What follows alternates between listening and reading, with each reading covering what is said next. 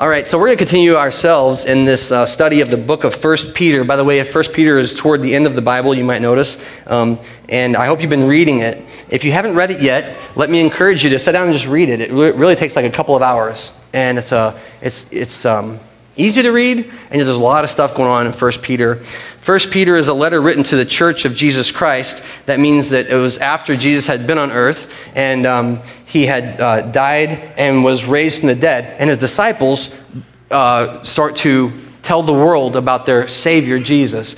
Now you see, it's important to realize that because Peter himself was a guy like you and me, and he knew his Jesus was a rabbi, a teacher, right? And he knew he was doing things that no one else could do.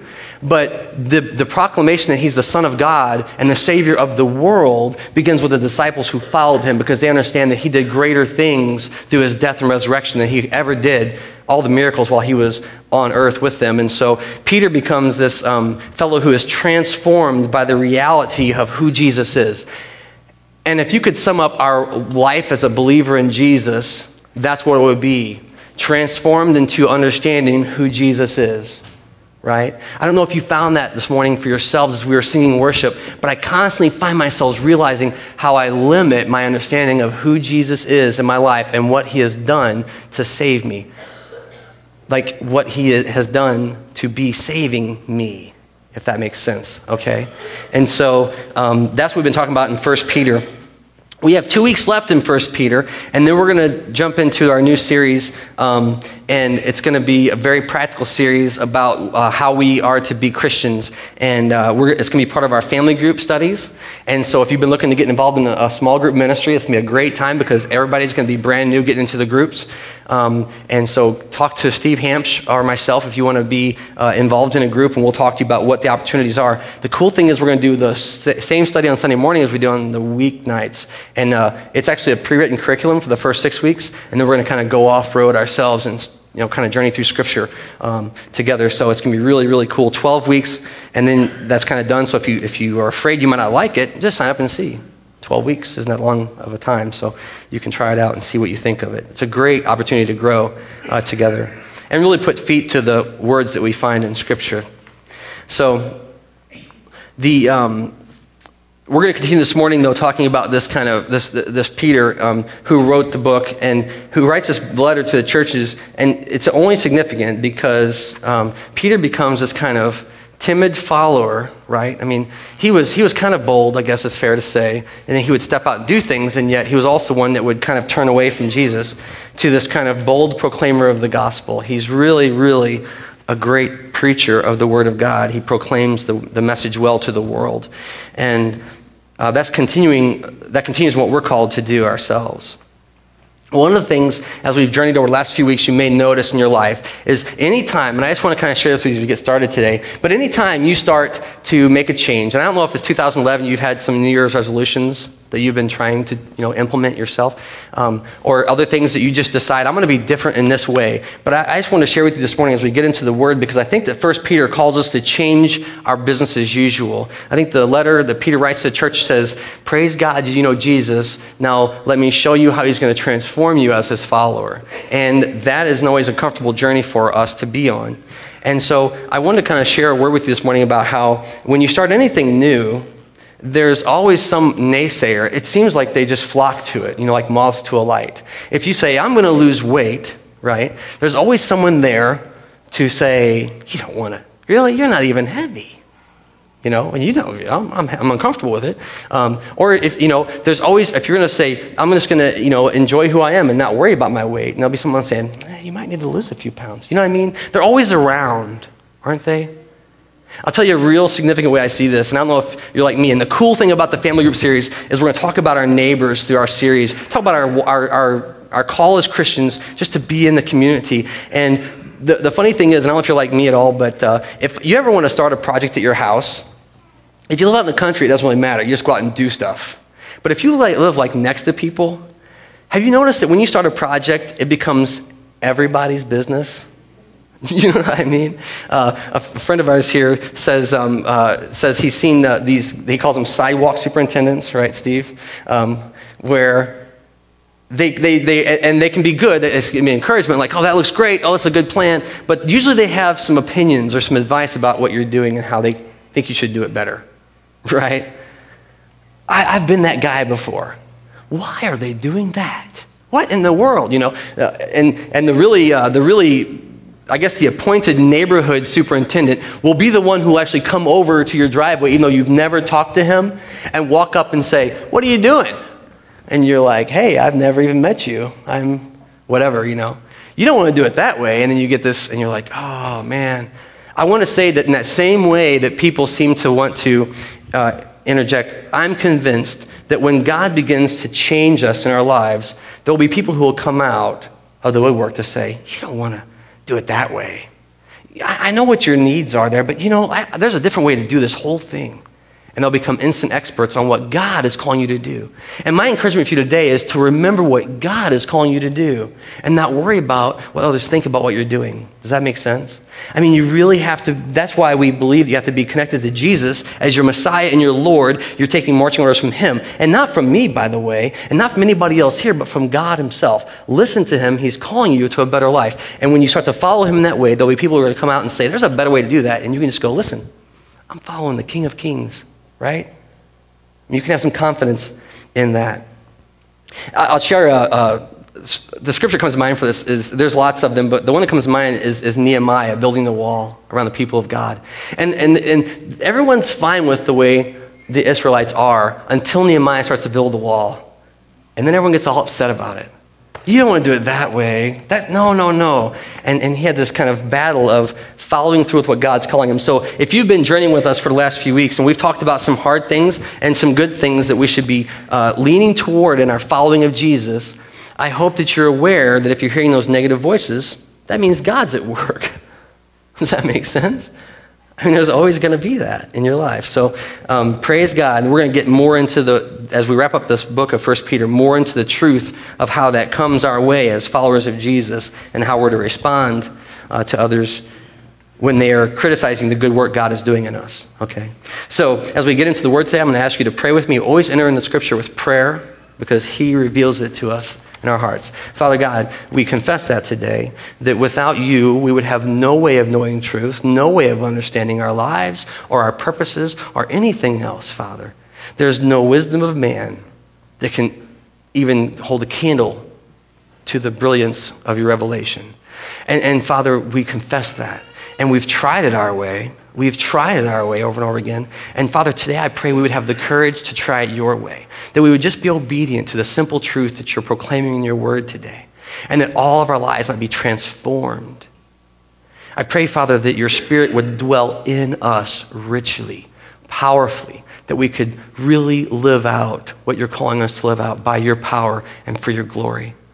And then I pray, Father, in the same way that your Spirit would do battle for us around us. So that while the road might be hard, it won't be impossible. And we could continue to grow as your disciples and followers after the things that you care about in this world. We love you so much, and we thank you for the gospel of peace that's come to us. We give you praise and glory for our Savior, Jesus, who has made it possible and also compelled us forward in his word and truth. So we give you praise and glory for him, for his cross, his sacrifice that brings us back to you. We love you and thank you for these things. In his name, amen. So go ahead, if you have a Bible today, you can open it up to 1 Peter. If you don't, you can grab one of ours. We're going to be looking at 841 today. It's 1 Peter 3, and we're going to do what we usually do here. We're going to read through this first and then kind of talk through it together. I'll give you a second to get there. 1 Peter 3:13. By the way, I can't encourage you enough to open the Word of God. Don't just sit there. I mean, I guess you can hear it, but it's really important to read it. And God will use it in profound ways if you'll just engage in the conversation with him this morning, however that looks to you. So I pray you'll be doing that. So we're going to pick up right where we left off last week in verse 13. Hear the Word of God with me. Who is going to harm you if you're eager to do good? But even if you should suffer for what is right, you are blessed. Do not fear what they fear. Do not be frightened. But in your hearts set apart Christ as Lord. Always be prepared to give an answer to everyone who asks you to give the reason for the hope that you have. But do this with gentleness and respect, keeping a clear conscience. so that those who speak maliciously against your good behavior in Christ may be ashamed of their slander. It is better, if it is God's will, to suffer for doing good than for doing evil. Because Christ died for sins once for all, the righteous for the unrighteous, to bring you back to God. He was put to death in the body, but made alive in the spirit, through whom also he went and preached to the spirits in prison, who disobeyed long ago when God waited patiently in the days of Noah while the ark was being built. In it, only a few people, 8 in all, were saved through water. And this water symbolizes baptism that now also saves you. Not the removal of dirt from your body, but the pledge of a good conscience toward God. It saves you by the resurrection of Jesus Christ, who has gone into heaven and is at God's right hand with angels, authorities, and powers in submission to him. Therefore, since Christ suffered in his body, arm yourselves also with the same attitude, because he who has suffered in his body is done with sin. As a result, he does not live the rest of his earthly life for evil human desires, but rather for the will of God. For you have spent enough time in the past doing what pagans choose to do, living in debauchery, lust, drunkenness, orgies, carousing, and detestable idolatry. They think it strange that you do not plunge with them into the same flood of dissipation, and they heap abuses on you. But they will have to give account to him who is ready to judge the living and the dead. For this is the reason the gospel is preached even to those who are now dead, so that they might be judged according to the men in regard to the body, but live according to God in regard to the spirit. The end of all things is near. Therefore, be clear-minded and self-controlled so that you can pray. Above all, love each other deeply, because love covers a multitude of sins. Offer hospitality to one another without grumbling. Each one should use whatever gifts he has received to serve others, faithfully administering God's grace in its various forms. If anyone speaks, he should do it as one speaking the very words of God. If anyone serves, he should do it with the strength of God that God provides, so that in all things God may be praised through Jesus Christ. To him be the glory and the power forever and ever. Amen. And I know we just went through a whole chunk of scripture. We're going to kind of walk through this and talk about some of the things that we see. And this morning I kind of wanted to get real, kind of personal about, because I feel like the word moves in the scripture moves closer and closer into our hearts. And this is one of those weeks, and I don't know about you, but every week this has just been, kind of walking me through my life and my response to the gospel of Jesus Christ. And today he kind of gets into this really intimate space about what your life will look like in Jesus. And so that's why I chose, to kind of have that header this week is my life. Now, I want to be clear that this book is written to believers in Jesus Christ. So, if you don't know Jesus as Savior, this may not really make sense for you. And I don't think that God intends it to necessarily. I mean, it'll move you and it'll speak to you, but not in the same way. But for those who are in Jesus, in Christ, this becomes the reality that we can face. And it might even surprise you, because Peter is writing to a church that it's not all hunky-dory for them. It's not all, gravy, as they say, right? It's not all easy. And so he's writing this letter as a letter of exhortation and encouragement of how they're to live their lives in Christ. And so the first thing that we see here, as we just get into it, is he asks a rhetorical question. It's at the very end of him. Remember, he said, talking about submitting to one another. We've gone through all that stuff, how we're to submit to human authority. It even says, slaves, submit to your masters so that they might, see your good deeds and glorify your Father in heaven. And the same thing for husbands and wives, how in our marriages we're called to submit to each other. The wives to submit to their husbands, the husbands to respect their wives, and this kind of symbiotic relationship that actually brings us to where we want to be if we weren't so stuck in our own ways. And then this week it follows on. It says, it continues in that same thought. But he starts with a rhetorical question after quoting Isaiah there. He says, who is going to harm you if you're eager to do good? Now, this is one of those things that's called a rhetorical question, right? Because it begs you to say, nobody. But I don't know. Like we talked about earlier, I think sometimes we set out to do good, and there are people who seek to harm us in that time, right? And so he kind of asks that, who is going to harm you if you're eager to do good? He asks the church. And then he follows up with his answer in 14. He says, but even if you should suffer for what is right, you are blessed. The word blessed in the Bible means happy, right? It means that you understand that there's joy in what God is doing in your life, even not just in the good times, but especially in the bad times. You can celebrate what God is doing through your discipleship. And so he asked that question, who is it that would stand against you if you're eager to do good? But even if they do stand against you, you should rejoice because you are blessed. You were blessed in that time. And what this kind of, to me, begins to point to, and we're going to get to it later on, it's our first point today, is that trials will come. In my life in Christ, trials will come. And I think that there's a big thing out there that we've somehow gotten trapped into, that once we receive Jesus, it's all supposed to be perfect. Now, it is all supposed to be perfect, but God's version of perfect, not yours and mine. See, too often mine and your version looks like perfect, meaning no more struggle, no more difficulty, no more, whatever it is. I mean, just the kind of, the gravy train, everything comes down from heaven and you don't want for anything. That's all true, but not in the way we expect it. Because we have a kind of a malign view of what success looks like. And so we know that as we follow Jesus, trials will come, and that's what he kind of starts talking about here today. By the way, if you're like, I don't know if he's really saying that here, I want you to look ahead with me in chapter 4, verse 12. We're going to talk about this next week, but listen to how verse 12 reads. Dear friends, do not be surprised at the painful trial you're suffering as though something strange were happening to you. That means that Peter's going to lead us this week into this place of understanding that trials aren't even the exception for Christians, but the rule. That if you're following Jesus in a world that doesn't conform to his standards or his ways, you are going to face trials in this life. It's normative, as we would say, for Christians who follow Jesus to face trials.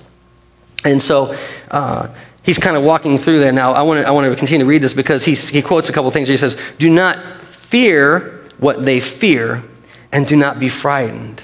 And I was really struck by the word fear there. Do not fear, because God's at work, right? And we talked before about how hard it is to submit to people. Why is it hard? Because I'm afraid if I submit to them, they're going to get their way. I'm afraid if I submit to them, my boss isn't going to do the right thing. I'm afraid if I submit to my wife, she's going to take a mile because I gave her an inch. Listen, the Word of God says, lay down your fears and trust that he is sovereign over all those things in your life, over everything.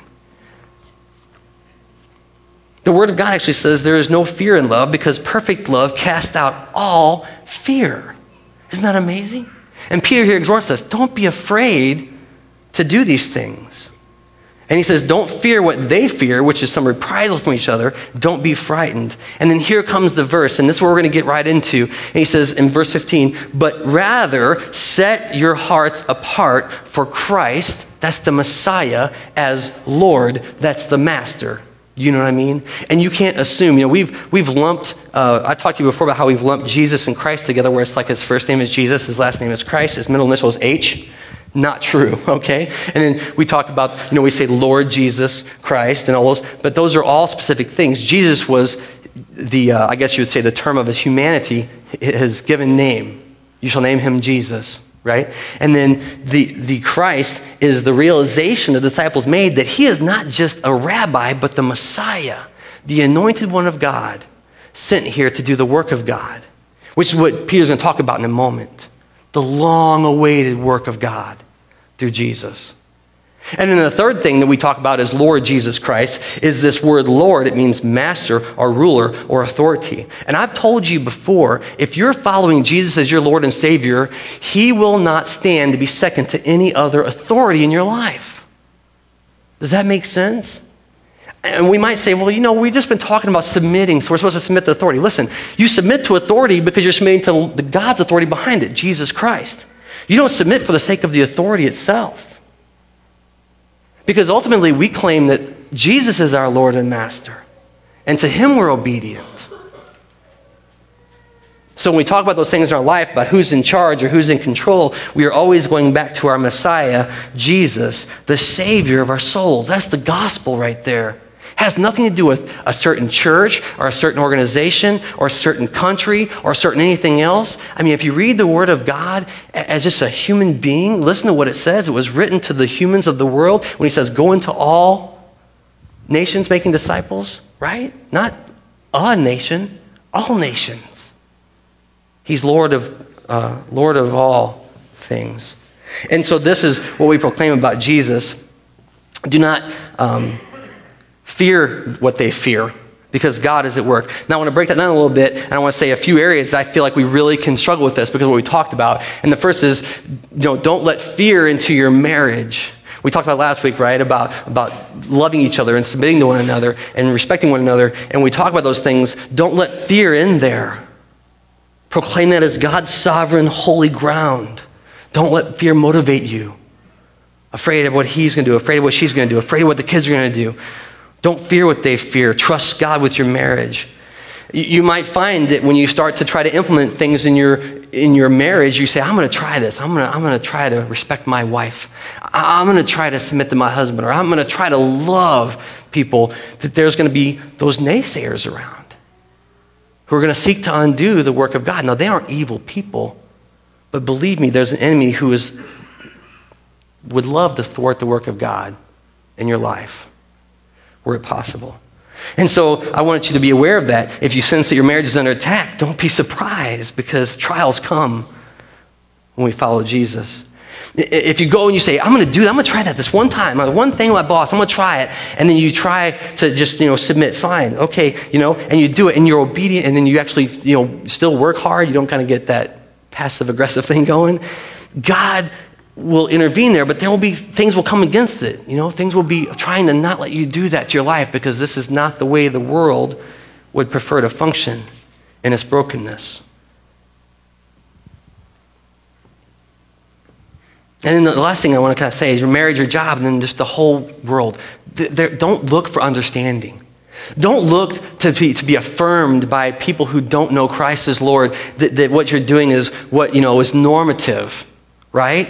Because they're not going to affirm a message that they don't believe in their hearts. And so I just can't encourage you enough to don't fear what they fear, as the scripture says here. Rather, set Christ as Lord apart in your hearts. It actually means to give him that position of honor and authority and glory in your life. Set him apart as Lord and follow him. And then it gets into a verse you probably heard before, if you read with me again in verse 15. And always be prepared to give an answer to everyone who asks you to give a reason for the hope that you have. And I want to stop right there for a moment and just say, it's so funny because I've heard this verse a lot, and I've talked about this verse a lot. And in my mind, it was this. As a believer in Jesus, everything is perfect already, right? And so don't make any mistakes. I'm perfect. It's great, which is not true because, I live with me. I'm a mess, right? But that's the lie we tell ourselves. And then the vision for this verse has been, so always have an answer for those who come and ask you for the hope you have. So I'm living so perfectly that someone goes, well, I'll be darned. How do you do that? And you're like, it's Jesus. Ta-da! Except that doesn't make any sense in what Peter just said to us. He said when your life is hard, and when you're in the battle, and you're in the thick of the war, and you're trying to work on your marriage, and you're trying to be a better employee, and you're trying to follow Jesus is what he's calling you to do. And in those times when people come to you and they ask, always have a reason for the hope that you have. And that's because you've set Jesus apart as Lord in your heart. See, that's a different context for this passage of Scripture. We always rely upon Jesus for our salvation, our edification, and our growth into his kingdom. Those are churchy words, and I apologize. That means we always depend on him to rescue us, which we sang about earlier. We always depend on him to fill us up with his Spirit, with his word, with knowledge and power. And then we always depend on him to lead us to where he's calling us to go. That's what we should be doing as followers of Jesus every day. And every one of you should be doing it. It's not reserved for certain people and certain jobs. Always be prepared.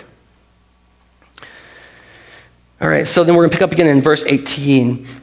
Here's the reason we set apart Christ as Lord. Here's the reason that we always have an answer. He says in 17, actually, let me back up one. Where are we at? Gentleness and respect. Okay, I'll back up to there. So he says, when you give this answer, always do it with gentleness and respect, keeping a clear conscience, so that those who speak maliciously against your good behavior in Christ may be ashamed of their slander. So that means when people slander you, it's going to come, and just let it come. and don't respond in turn. Now here it comes. It is better if it's God's will to suffer for doing good than for doing evil. In other words, if you're going to suffer, get caught doing good stuff. Because Christ died for sins, listen, once for all. The righteous for the unrighteous, to bring you back to God. I mean, if you can't stand there and let someone bring accusations against you as you follow Jesus, you don't understand why he died for you. He died once for all, and it means all time, all sin, all people. He died to bring us back to God. And in this way, we can trust him even when we don't understand what's happening. We can set him apart and follow him. He died for sins once for all, the righteous for the unrighteous, to bring you back to God. That's powerful, powerful truth from the Word of God this morning. He was put to death in the body, but made alive in the spirit. Right? And we have this cross up here because we believe it's significant that Jesus would willingly, the Son of God, the creator of the universe, would come here to reveal himself to us and then die on a cross. It's so counterintuitive to what we would think a Savior would do. And when he came and he died, it's going to walk through here the experiences of Jesus, and I want you to hear it with me. It says, he was put to death in the body, but made alive by the Spirit, through whom he also went and preached to the spirits in prison. Now listen, this is going to be a time thing here for God, because we don't understand how God really works. I mean, it's beyond my understanding, but it says this, who disobeyed long ago when God waited patiently in the days of Noah while the ark was being built. Do you remember what happened in the days of Noah? Do you remember what happened? Anybody?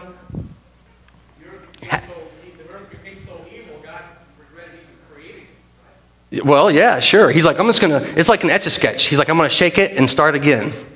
I need one guy to get in the boat. Who's it going to be? And he found this dude named Noah. And Noah went and got his wife and his sons and was like, hey, let's get all the animals and get out of here, because God's coming.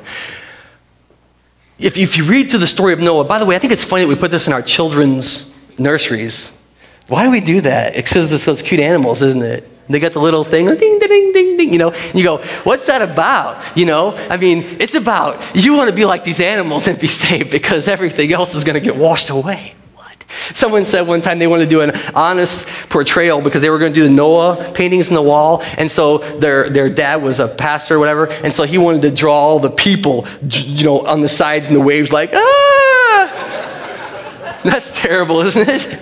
But that's what it says. It says that he was so offended by people not understanding who he is that he wiped out the whole earth. And we put it in our kids' rooms. Isn't that funny? And we make it so cute and safe. It was crazy. Listen to what the Word says today. It says when Jesus died on the cross, he was empowered by the Spirit to go back and proclaim the truth to those who are perished in the flood. Right? Like in the days of Noah. Do you see what it says? It says the patience that God demonstrated. Listen to what it says. He went back and preached to those in prison who disobeyed long ago when God waited patiently in the days of Noah while the ark was being built. One of the funniest things, by the way, is, and I'm an old, I love comedians, right? And some of you guys remember this, but there's this guy, Bill Cosby. I know you know who Bill Cosby is, right? Well, that guy. But before he did Jello commercials, when he was young, he did these things called LPs, records. Yeah, you remember, some of you do. And you would put the needle on there, you listen to him. And he did this one thing about Noah building the ark, and it just cracks me up, because he would be like, Noah, and he's like, who is that? It's God, right. That was his big line, wasn't it? You remember that at all? And he's like, I want you to build an ark. And he's like, what's an ark? It's funny stuff. And what Bill Cosby makes a joke about the whole time is he's building the ark, and these people come up going, what you doing? Building an ark? Why? God said so? Right. That kind of sidewalk superintendent thing going on, this guy is crazy, Listen, it says that God was demonstrating patience while Noah built the ark. Listen, if you were one of those people who saw the nut down the street building an ark, you're like, he's crazy. And you were dying. He is crazy. And he is being saved.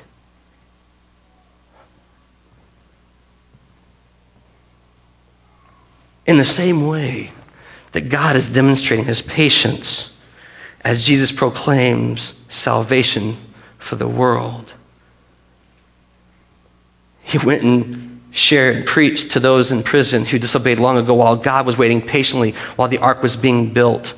Only 8 people were saved in all, he says, through water. And this water symbolizes baptism that also now saves you. Not the removal of dirt from your body, but a pledge, a promise of a clear conscience or a good conscience towards God. We do this thing at Family Bible. With our babies, we dedicate them, and we kind of take that from Scripture, where Jesus was dedicated in the temple. And we say, God, make them a disciple after your own heart. Help us to teach them to set apart Christ as Lord. That's what's happening in Blast right now. But when there comes a time where you are ready to lay down your own banner, lay down your own plans, and follow the God who created you, we have something we do called baptism. And what we do, and it's kind of funny, I think we really break it out because we have to, but it's beautiful because it's symbolic of what's happening in Christ, this salvation through water. You're not being saved by water, right? You're being saved by the grace and the mercy of God. It's a proclamation of a clear conscience. One of the things we ask people to say before we dip them in the pool is, do you confess today that you need Jesus as your Savior? Yes, I do. Do you rely on him and him alone for the salvation of your souls? Yes, we do. Then today we celebrate and baptize you. Why? Because he has saved you. Not the boat, not the water, not the baptism. Jesus Christ has saved you. And you're doing what Peter talks about here. You're proclaiming your clear conscience before God that in the cross of Christ, all your sins are removed. And in the cross of Christ, you are being renewed, saved, died with him, and raised from the dead. This is new life in Christ. We talk about that. And then he goes on to say this, it saves you by the resurrection of Jesus Christ, who was brought back to life, right? Who has now gone to heaven and is at God's right hand with angels, authorities, and powers. What's the word say? In submission to him. That means that right now, all the angels, authorities, and powers are in submission to Jesus. He is Lord of lords, King of kings, ruler of all. And this all comes back to the story of Jesus and his death, his resurrection, and his ascension into heaven, which Peter witnessed himself. And so he writes these things to us about how we are to follow and be disciples and remember what Jesus did and then submit to him. Now, we're going to move on here in Scripture this morning, and we're going to jump into chapter 4, and it says, therefore, and we talked about why the therefores are there, because we want to see what came before it. We talked about that. Therefore, because of all those things about Jesus dying and being raised from the dead, and your discipleship, your rebirth in Christ, since Christ suffered in the body, arm yourselves with the same attitude, what? Of suffering, because he who has suffered in his body is done with sin. As a result, he does not live the rest of his earthly life by his evil human desires, but rather for the will of God. And that's our next point, is that God has a purpose for you. Now, I put on there, like I did with the thing above, in my life, God has a purpose for me in Christ. Right? I love to say the thing that you're special like everybody else. Right? But it's true. You are special like everybody else. And God has called you, if you know him as Savior and Lord, he has called you to do work in his kingdom. So your job as a follower after his is to figure out what that is. Lord, what is it that I'm supposed to follow you into? Where is it you would have me to go? What is it you would have me to do in obedience? And often, as we talked about here, before we do any of that, we have to say, what is it that I have to stop doing so you can use me for your glory? What is it, Father? Reveal that in my heart. Empower me to make that change. Because your plans are better than my plans. And I want to want what you want. Right? When I want God to do what I want to do, I want to do what God wants me to do. That's obedience. And so so here he talks about how You no longer are a slave to sin. That's what Paul says elsewhere, right? But we are responding to the gospel in our lives.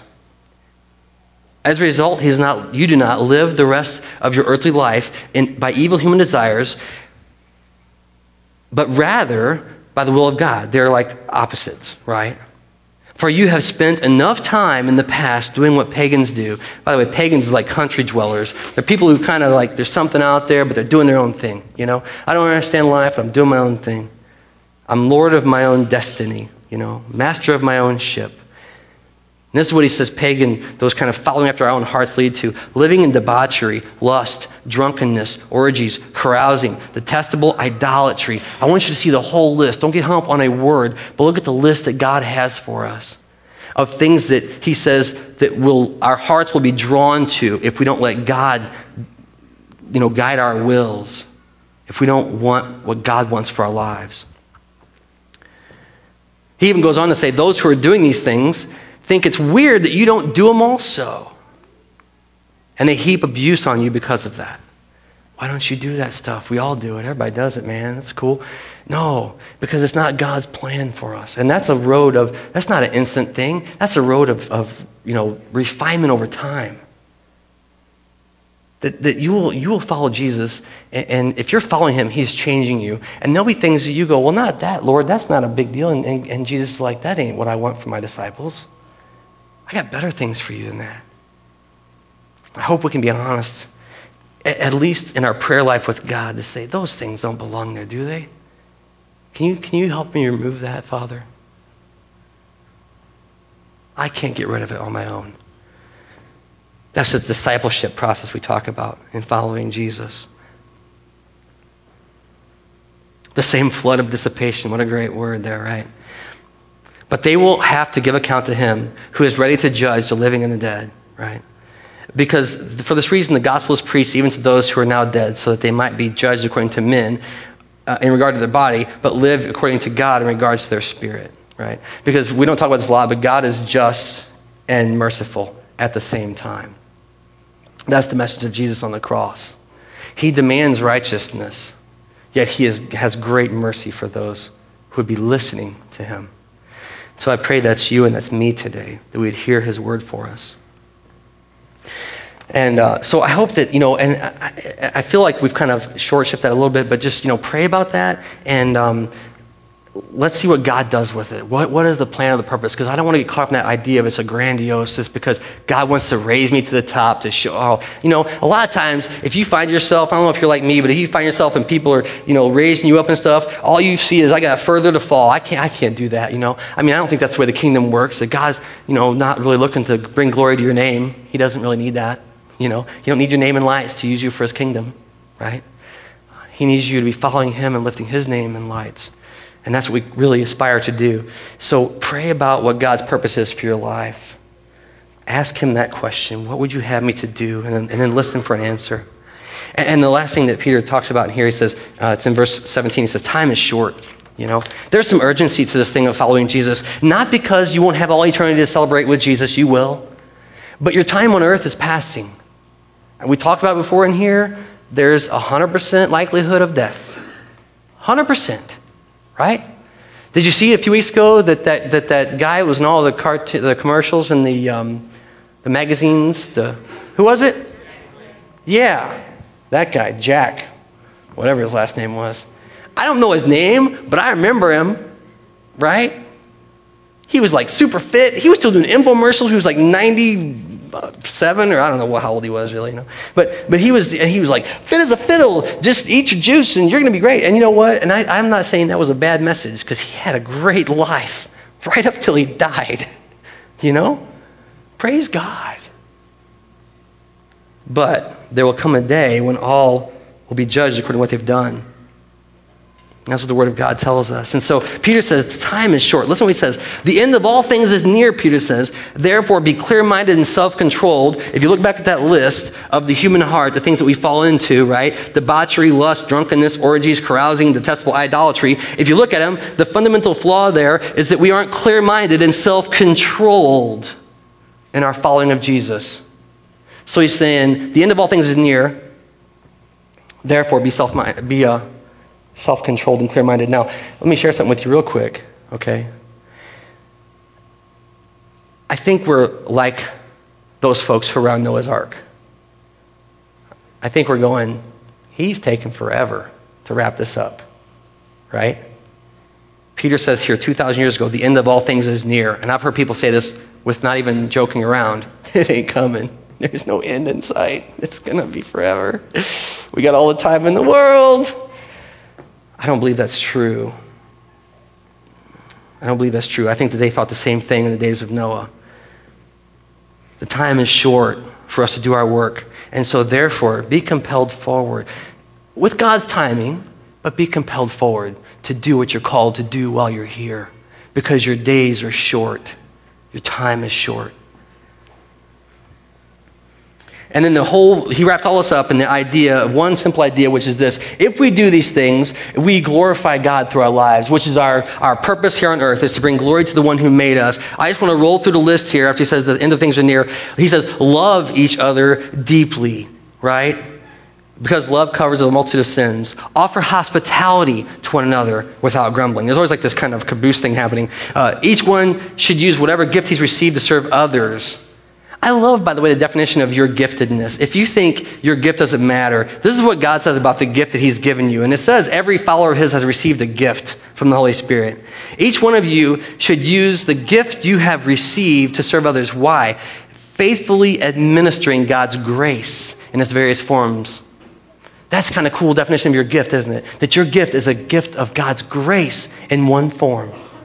And if all of us do these things, if we're obedient to this call to share our gifts with one another, we receive God's grace in all its various forms. It becomes a rich grace environment. Thank God for that model. And then he says, if anyone speaks, speak as one speaking the words of God. If anyone serves, serve with the strength that God provides for you, so that in all things God may be praised through Jesus the Christ, to whom is all glory and power due forever. Amen. Right? And so that's kind of the short list of things that we can do. Love deeply, offer hospitality, use your gifts to serve others, speak the words of God to people, and serve in God's strength. So here's the truth. That's a lot. And so I'm going to ask you right now to pray with me that God would make it clear what we're called to do with this. Father God, we have come into your word today, and we hear the words from your faithful disciple, Peter, who journeyed with our Lord and Savior Jesus in a very real way. I mean, he saw him in every circumstance. And he, through your power, was compelled to write this word to us that we could be transformed like him into followers after your own heart. And so today we come, Father, and we're saying there's a lot, even to love others, or even to serve with others with our gifts instead of serving ourselves, or even to believe that there's a purpose for our life. Father, we ask today that you would make known in our hearts by the power of your Spirit that one thing today that we can walk out of here and say, that's the one. That's the one. If you give us power, we can do that. Father, right now we pause that you could show us in our own hearts what you'd have for us. And Father, as we trust you with this, may we take all of our energy and all of our effort and put it toward that end. That we would forsake the ways that we've always called back to, and we would press on towards your kingdom and your purpose. May we know you in a way that's profoundly intimate. May we know you in a way that we could only follow you forward. And may we always proclaim the truth of the gospel of your Son and our Savior Jesus, because by him all these things were possible. So we love you and thank you. We pray these things in his holy name. Amen.